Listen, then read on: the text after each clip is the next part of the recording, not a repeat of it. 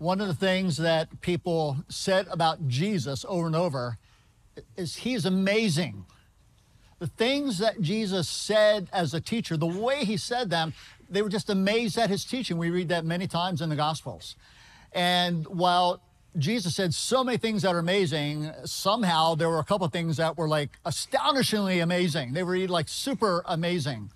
And one particular thing that he said about 30 AD to his disciples, he's been saying to his disciples for the 2,000 years since then, and I believe he is really saying to Living Word Community Church today. There are some amazing words. And would you stand together with me? I want to read a few of these words for you. And the first set of words I'm going to read are amazing, but the really amazing set are going to be the second passages. So here's the first. John chapter 15. You did not choose me, but I chose you and appointed you so that you might go and bear fruit that will last, and so that whatever you ask in my name, the Father will give you. It's pretty amazing there. And this is to my Father's glory, that you bear much fruit, showing yourselves to be my disciples. Now, as striking as those words are, here's what's even more amazing. We have to go one chapter earlier to John chapter 14. Very truly. That phrase is pretty important. It's like Jesus is emphasizing, hey, what I'm saying is really true. I tell you, whoever believes in me will do the works that I have been doing, and they will do even greater things than these. Can you believe that? I mean, it's almost ridiculous, preposterous to think that you and I will do greater things than what Jesus did. But Jesus is the one who said it, and he says, why? Because I am going to the Father, and I will do whatever you ask in my name, so that the Father may be glorified in the Son. And then he just comes back to, you may ask me for anything in my name, and I will do it. Lord, these are amazing words. We can scarcely believe them, but help us to believe them and help us to see the greater things that you desire to do for your greater glory. And everybody said, and you may be seated. All right, so our central focus today is going to be that little phrase, greater things. And there's a number of different ideas I'm going to try and unpack for you, and I want to really illustrate those ideas because I think that's how we really grab hold of them. And the very first idea for us to grab hold of is that the starting point for any greater things that we do is going to be you and I having belief and faith in Jesus. Whoever believes in me will do greater things. Now, by the way, just a few verses earlier, Jesus had reminded his disciples of who he was. In verse 6, he says, I am the way, the truth, and the life. A couple verses later, he says, I and the Father are one. Those are pretty extraordinary claims that Jesus is making. I'm not just a teacher. I'm not just a miracle worker. I'm not just an evangelist. I'm all those things, but I am more. I am the way, I am the truth, and I am life itself because I am God. I am one with God the Father. That's why when we believe in Jesus, we are able to do greater things because of the one in whom we are believing. And I tell you, at some point, we all have to learn lessons of believing that Jesus is who he says he is and that Jesus will do what he says he'll do. Now, man, I remember back as a sophomore in college, I've been a Christian for about a year and a half. And the campus ministry that I was a part of, they were going to be doing a spring break evangelism trip down to Daytona Beach. And I was real interested because it was Daytona Beach. And I was also interested in evangelism, but Daytona Beach really got my attention in the spring break kind of winter in northwestern PA. So the problem is I didn't have any money. We had to have money to go on this particular trip. And I wasn't going to ask Mom and Dad because Mom and Dad still weren't very happy with my Christianity, in part because I told them they were going to hell if they don't accept Jesus. And I get that. I was mellowing out a little bit. I stopped telling them they were going to hell, and I just said, but you're not going to heaven. So I was making some progress there, but I knew they weren't going to fund this trip. And I didn't have money. And one of the guys that was discipling me said, well, listen, just pray and ask Jesus to provide. And I said, okay. And so I started praying that Jesus would provide money for this particular trip. Now, I had been attending another church at that time, just started attending it, didn't really know people very well. I was only there occasionally because I was away in college, but I was there over Christmas, and I wound up talking to the pastor, and I just mentioned, yeah, I really think Jesus wanted me to go on this trip, but I don't have any money. He said, well, we'll take a love offering for you. And how much do you need? I said, well, I don't want to say it. I didn't say. He said, that's okay. And so they took a love offering for somebody they barely knew that I could go on an evangelistic trip to Daytona Beach. And literally, I got all the money I needed and $5 more. And that was just an amazing story of the faithfulness of Jesus and me learning how to believe and trust in Jesus. Hey, I know there's a bunch of people over in the Life Center right now. And do you know that if you would just stop by the Life Center and look in that room and envision it about half the size it is, that would be the size of a place called Wittenberg Chapel, where a man named Martin Luther launched the German Reformation, which launched the Protestant Reformation, which changed all of Christianity from that point on. It was just amazing. And it all took place in a room half the size of our Life Center with just a few people there. And Martin Luther was one who came to deeply believe in Jesus, and he came to reject some of the bad teachings that were going on in the established Roman Catholic Church about salvation. He just came to deeply believe in Jesus. And he so believed in Jesus that when he was confronted and said, please deny what you're teaching, he said, here I stand, I can do nothing else. It's Jesus, it's faith in Jesus. And that faith in Jesus launched something from this small little place called the Wittenberg Chapel that changed the course of Christianity in human history. By the way, this church had like similar beginnings. If, again, you could pop over to the Life Center, and I just looked at it again this morning. I mean, if you went down to like a quarter the size, a fifth of the size, that is the size of the basement living room of Ed and Nancy Arnold, where Living Word started with Pastor Steve Almquist, our founding pastor, 45 years ago. Like a group of 40 people in just a teeny tiny space. But they gathered together because they believed that Jesus wanted to do something new in the community of York.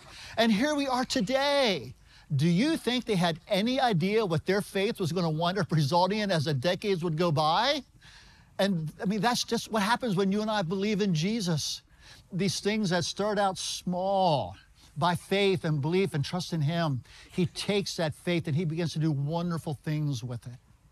Which here is the second thing, and I'm really going to spend a fair amount of my time this morning, is just unpacking doing greater things. Now, in John 15, this greater things is bearing fruit.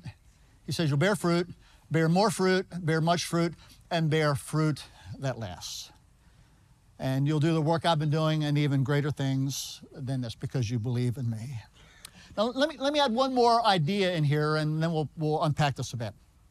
In Matthew chapter 13, Jesus says, the kingdom of heaven is like a mustard seed, which a man took and planted in his field, and though it's a small soil seeds. Now, by the way, we know botanically that there are smaller seeds in the world than that, but at that time, in that location geographically, that was the smallest seed that they knew about, and that's why Jesus said, hey, this is the smallest seed we've got.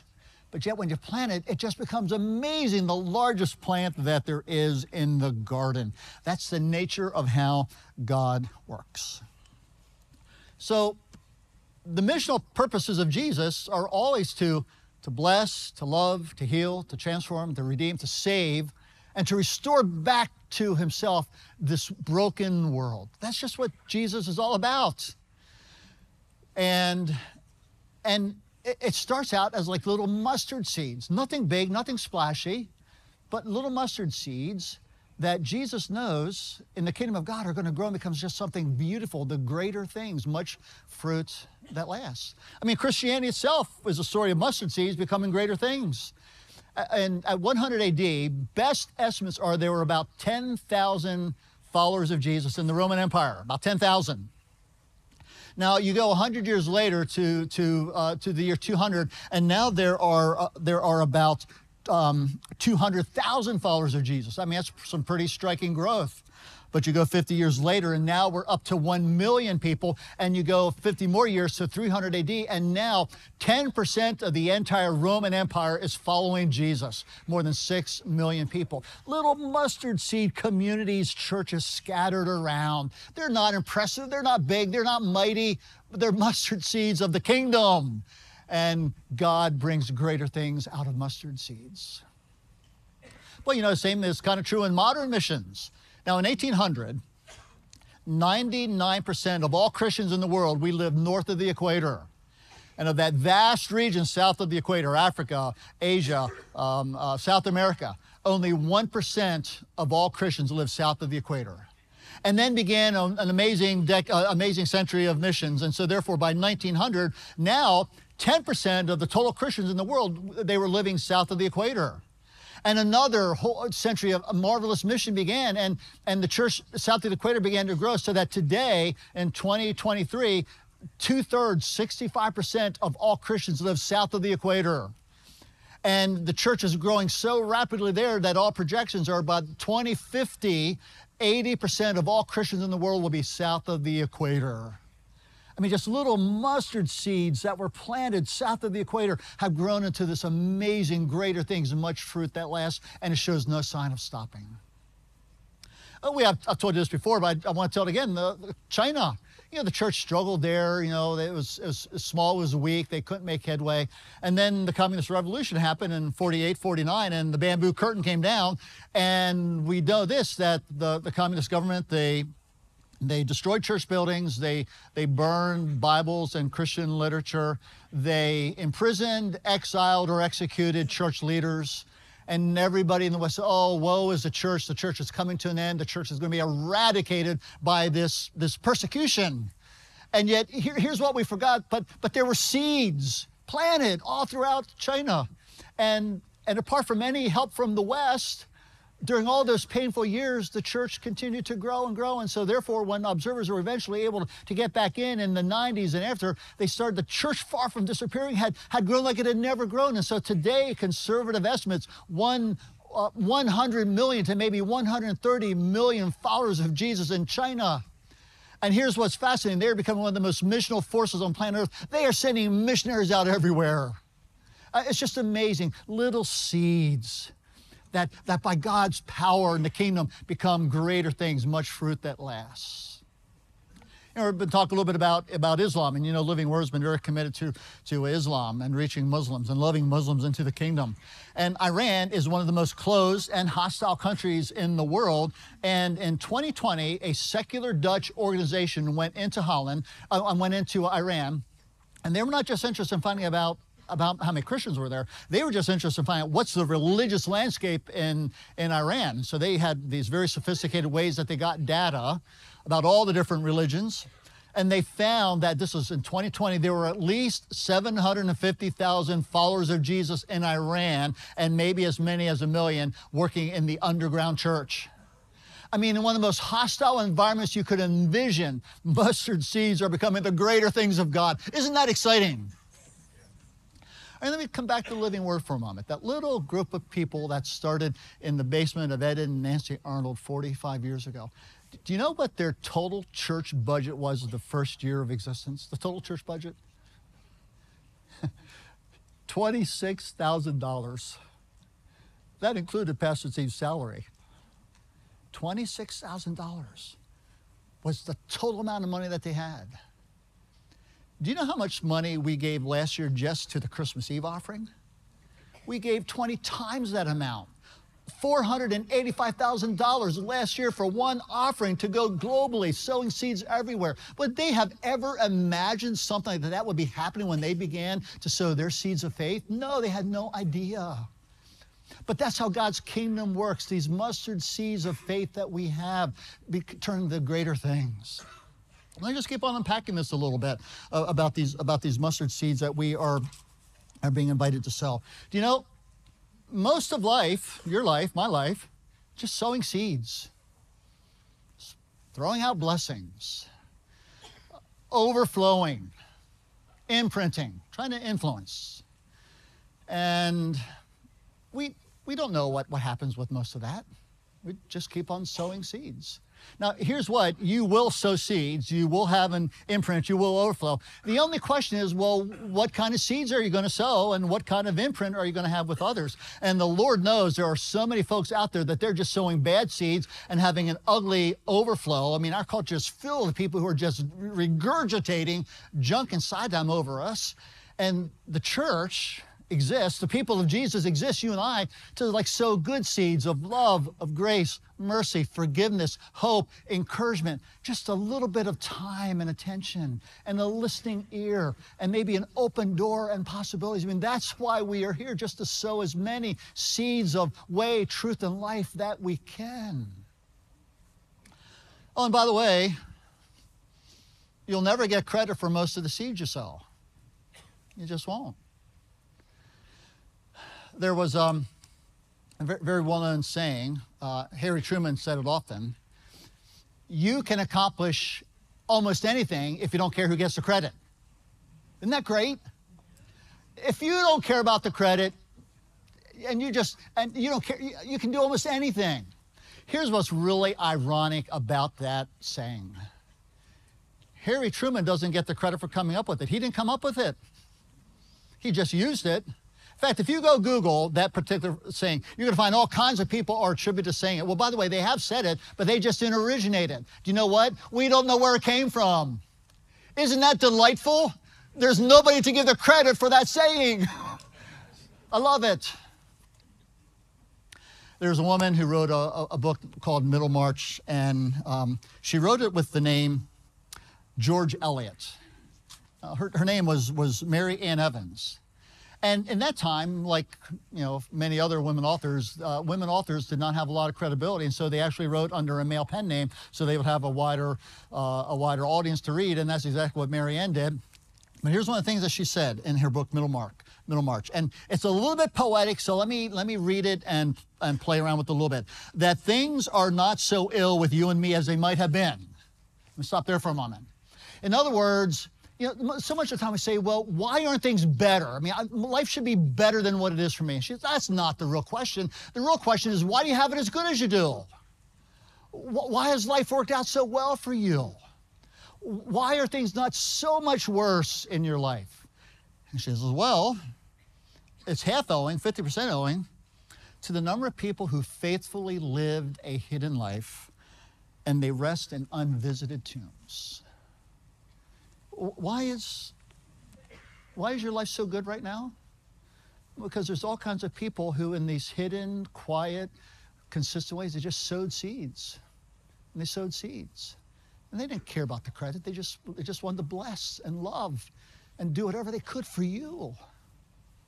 And these hidden lives of blessing.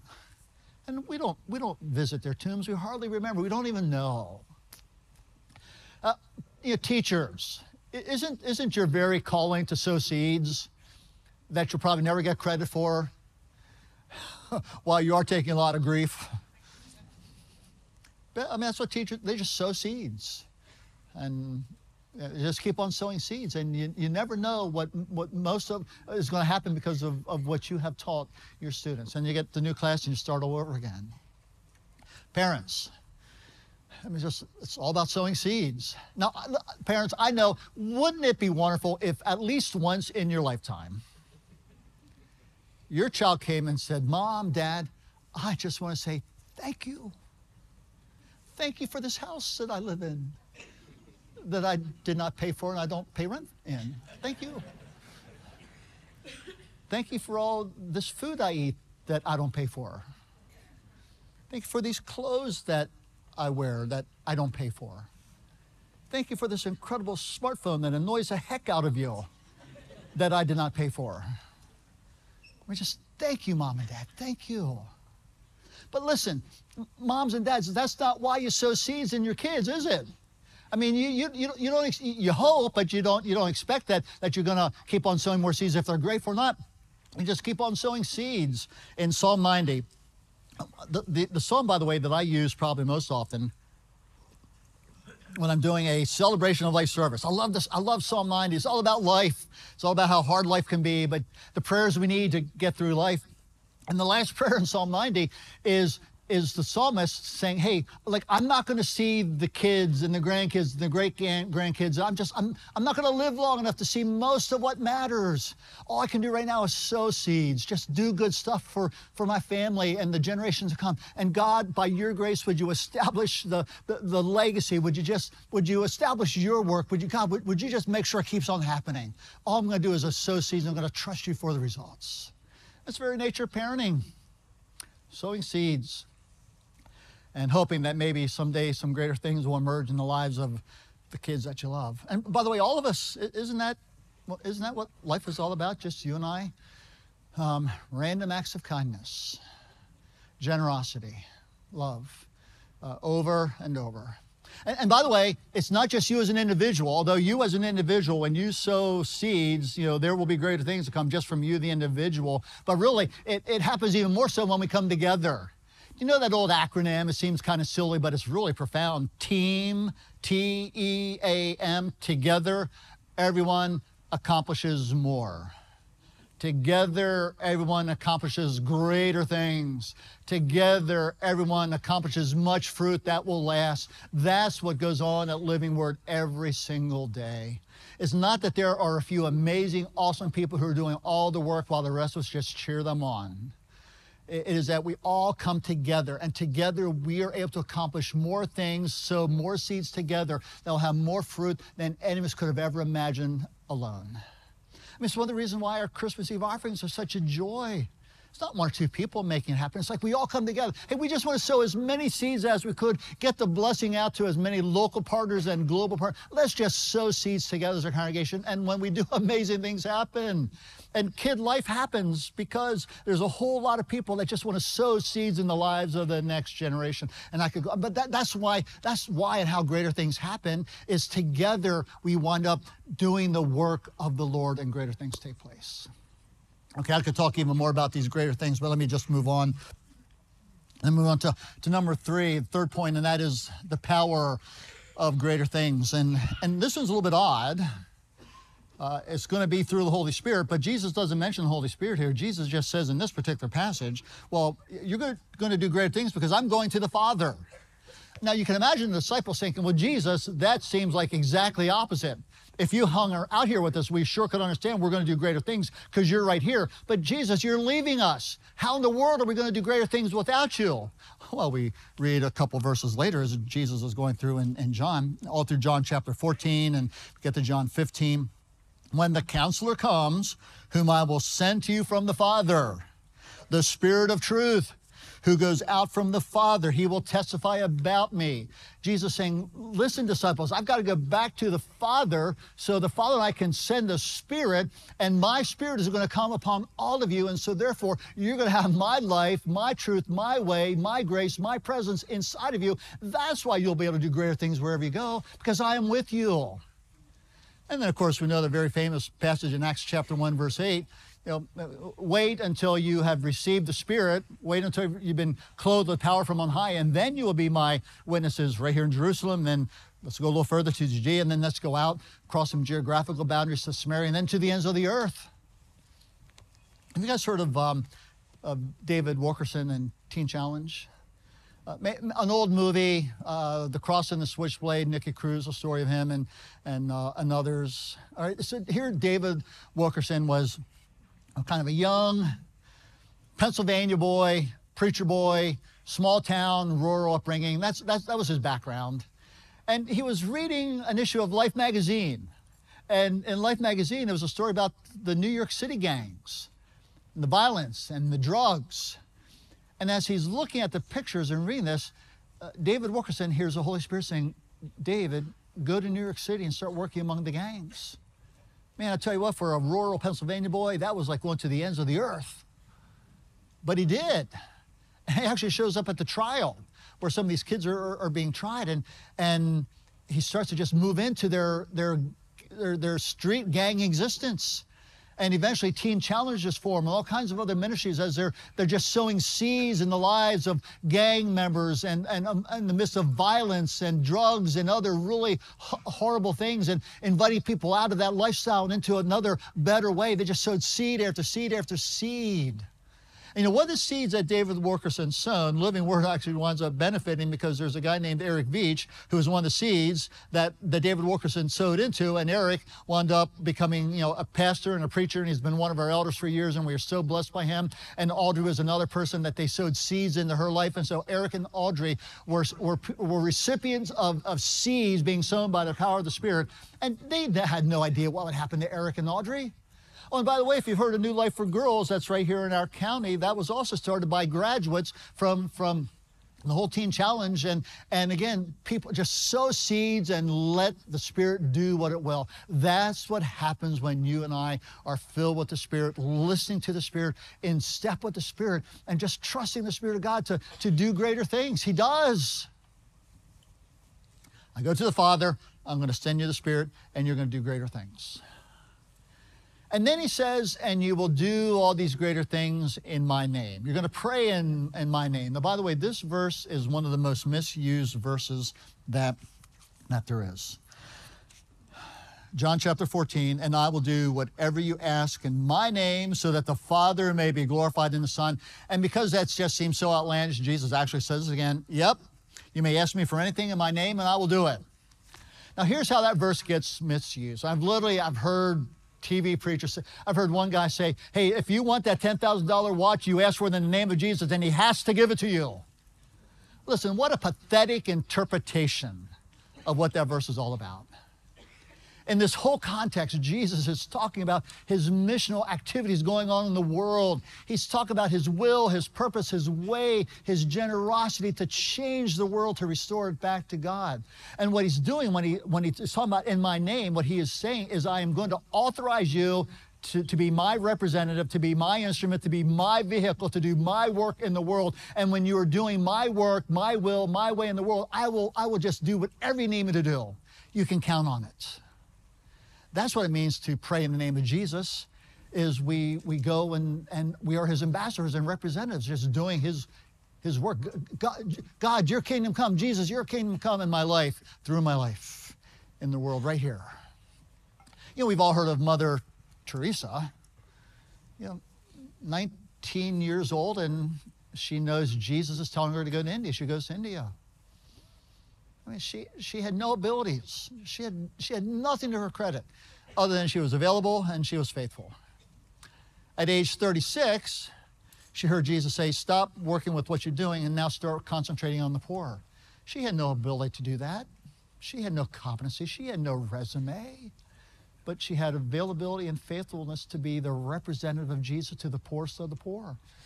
And today, through those mustard seeds of early beginnings, when one beggar at a time dying on the streets where she would love with the love of Jesus, the world remembers Mother Teresa as one of the greatest people of the 20th century. Greater things, because she went in the name of Jesus. By the way, staying with India for a moment, if you would have been able to go back to the year 1901, there's a Protestant missionary named Amy Carmichael, who's like the Protestant version of Mother Teresa, only about 50 years earlier.